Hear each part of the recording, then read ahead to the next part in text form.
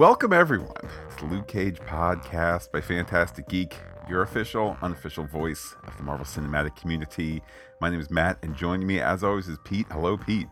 I am a survivor, dear heart.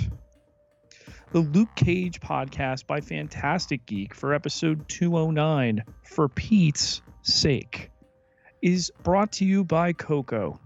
It ain't coffee, but it'll come in handy. Pete, we have Ant-Man in the rearview mirror. We have Cloak and Dagger at the end of this week.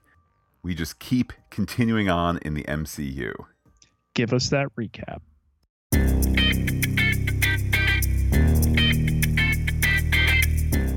No teaser act. The credits show the episode is written by Matt Owens and Ian Stokes and directed by Clark Johnson. Luke, Misty, Mariah, Tilda, and Reverend Dad use Luke's code to get into a Rand building. What's the plan, Luke? Well, he's working on one. Dad has a plan too, a prayer circle. Misty's watching out for lightning. She just prayed with the devil Mariah. Rev Dad has a cut hand, and it's holistically tended to by Dr. Tilda. In the lobby, Mariah is irate that she's in trouble, and is reminded that her weapons sale could land her in jail, same as Bushmaster. She wants immunity, and that makes Misty irate.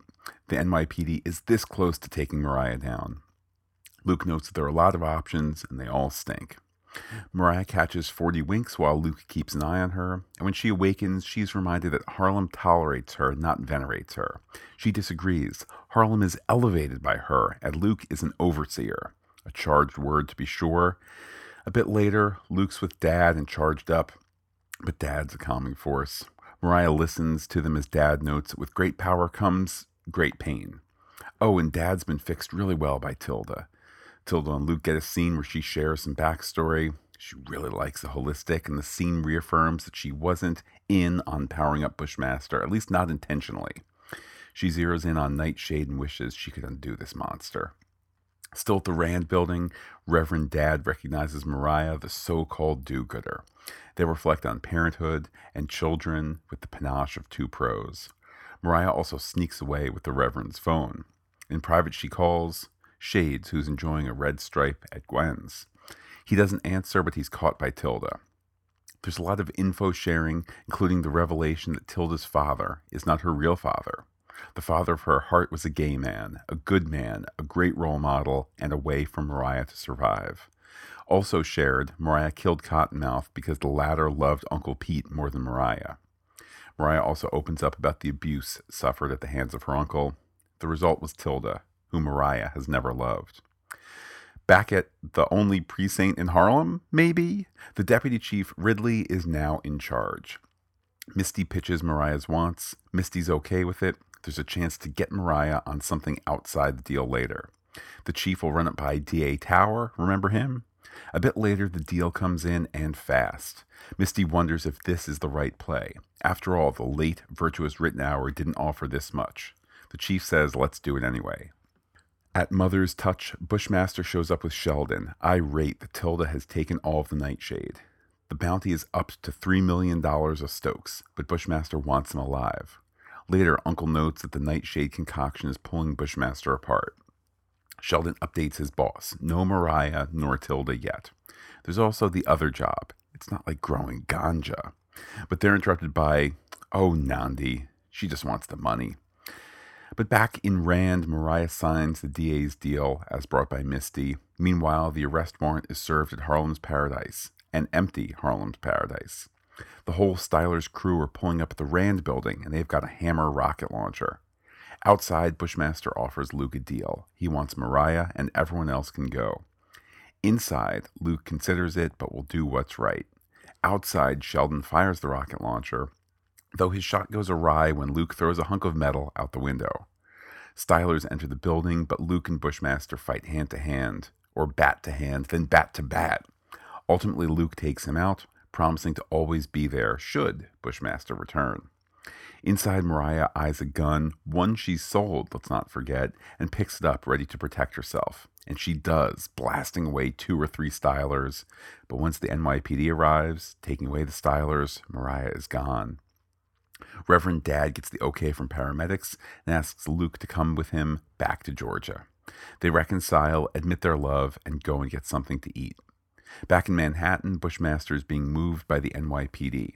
He talks about the old ways, about the Maroons in Jamaica resisting British occupation, cutting off the heads of their oppressors to put them on notice. The British had technology, but the Maroons had the will, the magic, and won. He mentions the power of resistance and, Bushmaster is holding an explosive, which takes out the van. Which is why a bit later at Mother's Touch, Sheldon is there, telling Tilda she needs to help the ailing Bushmaster. If he dies, she dies, to end the nope. Episode not over yet. Mariah is walking the streets, that massive gun still in hand, but who picks her up? It's Shades, and he's got something for her. It's Uncle in the trunk, family first, to end the episode.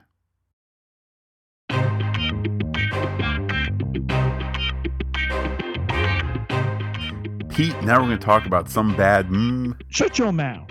We're just talking about bad guys, Pete. Let's start with Mariah. Finally, at long last, embracing the truth and embracing who she is. Yes, that all but monologue. I mean, technically a dialogue there with Tilda, but that scene there where she is absolutely embracing who she is. And then we see her picking up the gun that she has sold to the Stylers, taking it back, blasting Stylers away, ending up walking down the street completely alone, then helped by Shades. This was like a mini Mariah arc, capturing her time in the show in the last 2 seasons, mirrored in this one episode. Alfre Woodard's presence in these 2 seasons of Luke Cage, I say that they're understated. I mean, she's always the shark beneath the surface, but now she's above. And even with the attempt at the immunity deal, and, we as viewers and even the good guys just shake their heads that this would even be offered. And then the idea that Luke might just throw her to Bushmaster and the Stylers and somehow broker peace there, but that's not who he is. That's not who he was raised to be. It's not right. It's not, in keeping with any kind of Christian ideal, going back to his father's, upbringing. And there we are with her toting an automatic weapon down the street, and Shades finds her, and now he's got the uncle of John MacGyver. So yeah, survivor to the last. And you mentioned John MacGyver, you mentioned Bushmaster there. As I was watching the episode, I was having a dialogue with myself saying, oh, look, Marvel is changing up the pacing. Generally it's one bad guy for the whole season. Last season of Luke Cage, the first season, we had that shocking split where first half, second half. Look, now it's episode 209. We're moving away from Bushmaster, and I guess I'm glad that there's more Bushmaster coming. I fell for the redirect, or the misdirect rather, that he was captured and that was it. And it seems like he's going to be around for these remaining episodes.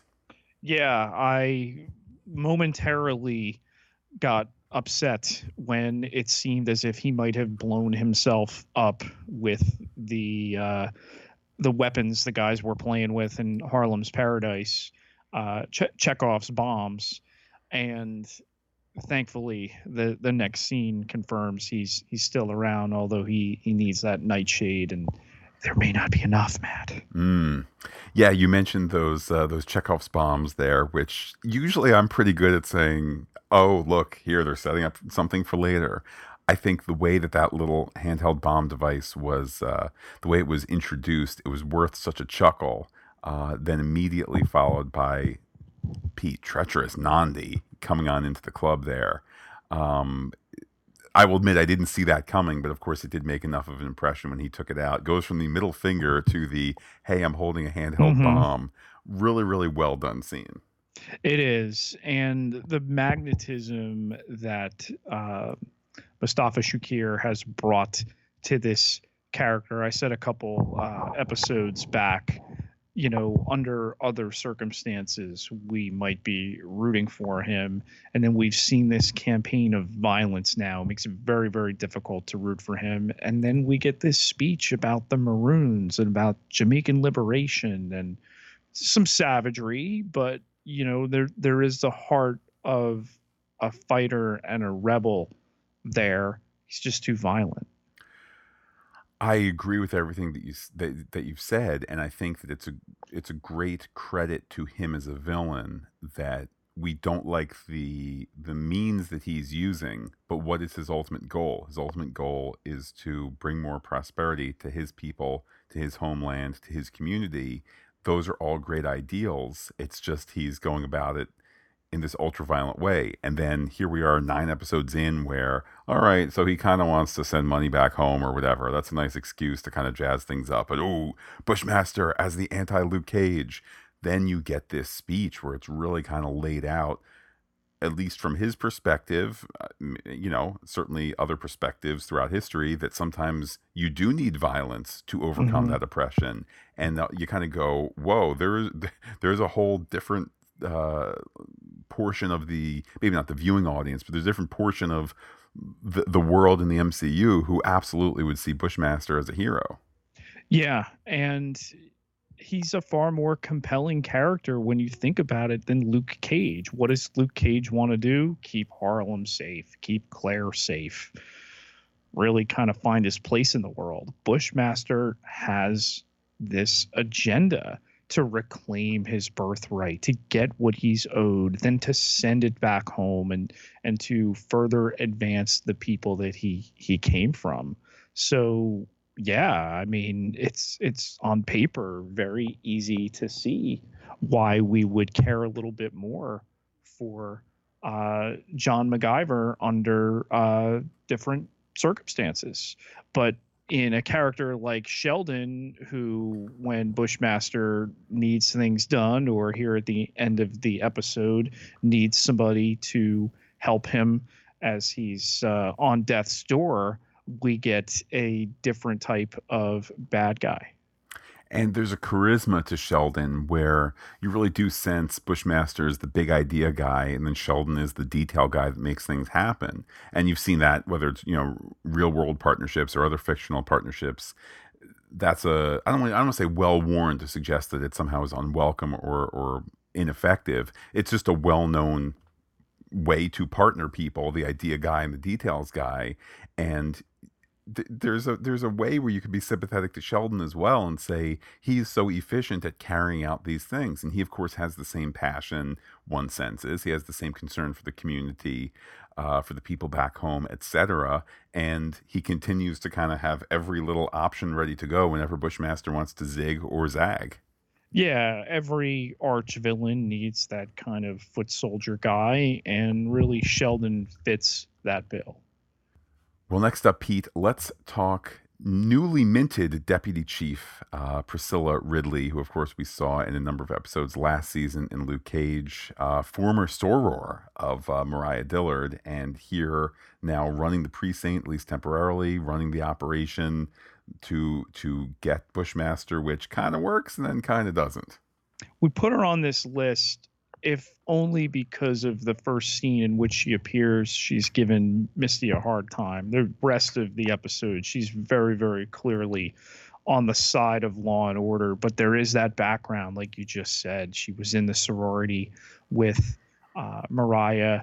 The possibility that there might be some kind of behind the scenes machinations.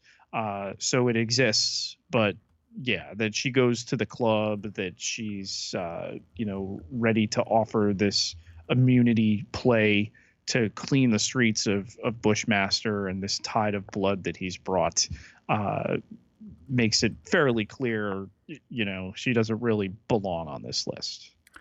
Well, unfortunately, most certainly belonging on this list is Officer Nandi Tyler, who, goes beyond her oath, her badge, her duty to go and collect that, I guess, best case scenario, $6 million to sell out both Mariah and Tilda I can only imagine what it was like for the actress. I don't know how far in advance they know these things, but I kind of have this mental image of like, all right, she's been on a good run where first she was like the witchy one, and then now she's working together with Misty, and she's, they're all part of a team. And then this script comes, and it's like, well, there goes my hopes of recurring in Daredevil Yeah. season 3, and then Iron Fist, and this and that, the other. I thought I could get a couple of years worth of work out of this. Now, Pete, my expectation is not that I'm rooting for Nandi as a this fate to happen to her as a real person, but fictionally, Nandi's got to die before the end of this season. At least be confronted on the move she made here, literally going from a scene in which she shows up in Harlem's Paradise to collect to Luke's father talking about rats on the street.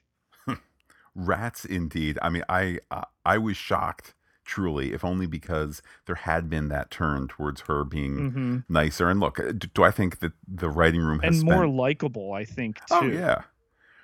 I don't think that she has spent tons and tons. I don't think the writing room has spent tons of time saying, "Hey, what's a really neat arc for Nandi?" But I'll tell you this in retrospect: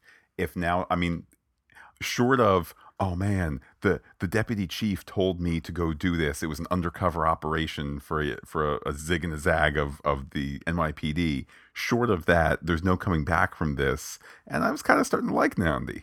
Yeah, no, I was as well. And I can only hope that going forward, the conflict between her and Misty, their shared basketball heritage, their similar positions, can be really compelling. Well, last on the list, Pete, is Shades. Only appears in 2 scenes, and briefly in those 2 scenes. I fell for it in the beginning. I mean, it's so quickly in the beginning. In his first scene where he's there at the restaurant at Gwen's, yeah, he just seemed so calm and so at peace, and it went by so quickly. Pete, I guess I'm just falling for not MacGuffins, but falling for misdirection. Well, it is the first trick they teach you at Close Up Magic University. So very true, as everyone who saw Ant-Man and the Wasp knew. But Pete, I mean, we see him in retrospect, working hard there at Gwen's and then turning it into something at the end of the episode. Yeah, I love that he's sucking down the red stripe there, that I'm not going to take this call. I know who it's coming from, despite not recognizing the number. And then he finds her on the street, and he's got the uncle in the back of the trunk there.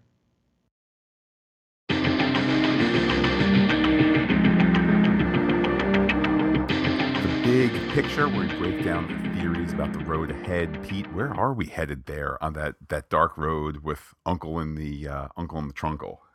I love that. I just want to mention that we did a Cloak and Dagger episode on Friday, okay, that used the line about magic not being magic, but just science we don't understand yet. What with the daughter who had a father at Roxxon and understanding the earth and everything here. We have Tilda. The line was spoken in Ant-Man and the Wasp.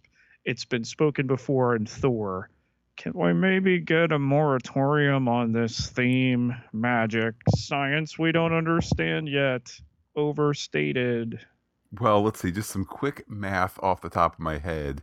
The writing room might have been convening around the time that Doctor Strange came out, either in movies or home videos. Oh, it's long been an oft repeated idea. Oh, sure. I'm just saying maybe that's get it at this point. Yeah. Find another way to more eloquently state it. How about that? Magic is things we don't understand, Pete. Anyhow, what theory or theories do you have for us, Pete? Well, DA Tower getting a shout out. I mean, we got Deputy Chief Ridley here, but connection to Daredevil in an episode where Rand Enterprises is used, further referencing our Defenders Netflix universe. So that was certainly nice. it does leave me in this interesting place. All these references of Tower, who, as you mentioned, we've met in other series, and the unseen Rand. We'll talk about that for a moment here. How I certainly have the expectation of seeing Danny Rand because Marvel publicity told me look out for Danny Rand. Oh, you Then, mean in a tweet 7 days after the season dropped? um, no, I feel like it was announced last summerish when they were filming. Oh, they have tweeted several scenes from Well, their Twitter accounts. that shows you how hashtag spoiler pure I am. Maybe in the construction of this episode they're just building anticipation, and if so, that's fine. But I digress, Pete. During Defenders last summer, I was saying, you know what? We don't have enough time not defendering. I wish that we had more individual storylines here. Now we are here, Pete, with an individual storyline, great arc, good villain, great supporting cast, etc. And I'm foaming at the mouth. Where's my Defenders? Where's my connections? Where's my hashtag it's all connected? Can I just not be happy? Is that the problem, Pete? I think maybe I had to talk you back from the ledge on Cloak and Dagger the other night, so who knows? Perish the thought that Matthew Lafferty would be pining for the Iron Fist. You know what? It's the connections that make it fun. Next thing I'm going to want to see more Harold Rand, and it's just going to be all madness. How about Matt? The idea that one, Luke's father would allow his cell phone to be swiped, and two, in an age of contacts when no one remembers phone numbers anymore, that Mariah would have Shade's number memorized.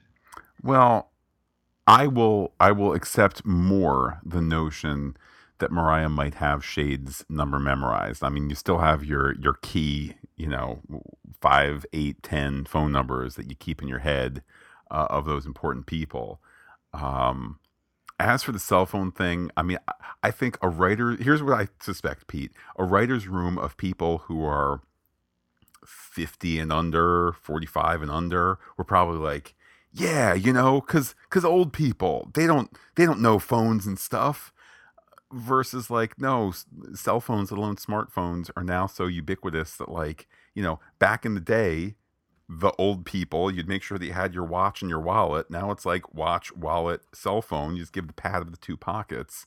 Um, I felt like if we are going to accept what was presented as the only story option, Pop's getting so misty-eyed that he's going to look out the window as Mariah swipes his phone. That's a little tough to swallow. And maybe that he kind of wanted this to happen. I mean, it's certainly an idea to think about. How about this reveal that we've finally gotten now? We had suspected perhaps Tommy Rittenhauer was Tilda's daddy and killed off, something that certainly provided an emotional arc. Now to find out that it was not Dillard, that Jackson Dillard was gay, and that it was Uncle Pete. So Tilda is a product of incest. Yeah, certainly a powerful moment. Very well presented by Alfre Woodard there. Some fantastic acting, great writing, and I mean a challenging moment to take in. I think one that certainly it does the story well, even though it is this disgusting topic. To end with this revelation, I cannot love you, daughter. I never have been able to love you. I never will be able to love you. On the one hand, you feel sympathy for her. Of course you do. On the other hand, you feel sympathy for Tilda. And it's just this heartbreaking moment that really, really works in an episode that has a number of monologue / dialogue and a static set scenes. This is the one that's the best of the best. Yeah. And I mean, incest through Game of Thrones has become something that's being written in more and more. I mean, certainly I'm not suggesting that Luke Cage, that Marvel is attempting to Game of Thrones up here. But certainly a trap door written into season one, not even one that they wrote. I mean, we had this molestation, we had the character of Uncle Pete, and it's amazing how season 2 of Luke Cage has enhanced 2 particular episodes. One, the Seagate episode of Luke's origin, told after he's unconscious under Genghis Khan's when Cornell hit him with the rocket. And then we had the other episode that was a flashback that is the one that ends with Cornell with Cottonmouth's demise, heavily referenced in this episode. How about Mariah's deal, Matt, which is now up in smoke? That versus handing her over to Bushmaster, was either really ever a possibility? I think there's a scenario where Dad is not in the Rand building and Luke says, you know what, you cut your losses, hand Mariah over. That saves Misty, that saves Tilda, that saves Luke, that saves the building, that saves potentially some of the wayward Stylers from getting hurt, injured, killed. It saves NYPD trouble, maybe. I mean, I don't know that the NYPD really cares who's in charge of Harlem's Paradise. We've seen that a little bit with some of the other police officers, particularly Misty's. I think it was her Brooklyn detective friend, where it's like, you know, let's just keep the peace here. We're not going to solve the problem of drugs or guns, but if we can keep it out of this neighborhood, or if we can keep things tamped down so it's not a gang war, all the better. So yeah, I think that was an option to hand her over. I think with the presence of Dad, that's where story-wise you get the out where Luke cannot consider that. Last one for me is more of a circumstantial one. The fight between Luke Cage and Bushmaster, which is a fait accompli given what we know about his condition and his requirement of the nightshade at this point. He goes for Luke's face with the knife. It comes near his eye. My question for you is, are Luke's eyes vulnerable? Oh, that's interesting. I mean, just going through what we know about the process that made Luke invulnerable, I mean, you kind of sense it was the chemical bath and everything, you know, that the skin was protected, right? So I would read that as if his eyes were closed, and certainly they were. The eyelid skin, you know, is just as tough as everything else, perhaps. Is the stuff underneath it? Probably not. I'll tell you this, Pete, that was a terrifying scene to watch, because I don't know if there was like a digital knife tip there, or I don't know if it was like the old stuntman trick of, you know, only Mike Coulter will move his hand, and Mustafa Shakir is just gonna let his hand be moved, like he's not actually pushing it, which is, you know, the old stunt trick. But that was a blade really close to an actor's face, an actor's eyeball, and I bought the reality of it. Digital, well-trained stunt, whatever it was like, that was a scary moment. Well, we've had the dust that was also attempted to be used by Bushmaster earlier in the scene, used when they fought on High Bridge. So wouldn't that kind of cement it that his eyes are vulnerable points? I mean, yes, it was blown in his eyes. I think you could also say, did he maybe breathe some in, or are we going to do the overall umbrella covering of it's got mystical, natural, herbal powers that science cannot possibly know? Because, Pete, if you go far enough in science, it looks like magic. So, like, it could be whatever it needed to be, whether it was his eyes, whether it was his nose, whether it was freeze ya anyway powder, even if you have super Seagate powers. I think the two could be separate, but Pete, I don't know, maybe we're headed to more eye action here in the future. Well, Matt, it might not be eye action, although you'll never know if you don't check it out. But the people who visit patreon.com/fantasticgeek get potential access to all sorts of Fantastic Geek goodies. Indeed they do, Pete. Those goodies, those are the cookies left out for Santa Claus. The real benefit, hopefully, is knowing that it keeps the SS Fantastic Geek afloat, whether we are exploring Harlem, whether we're exploring San Francisco and Ant-Man and the Wasp, whether we're in space for Star Trek, whether we're doing that other secret thing, which we'll talk more about later in this month, perhaps, if not certainly by August. And indeed, all the shows that we podcast are kept aloft by those who visit patreon.com/fantasticgeek and throw into the old community jar there. Everybody who contributes gets access to exclusive podcast content, and then there's all sorts of levels to contribute to after that. But thanks again for making this possible.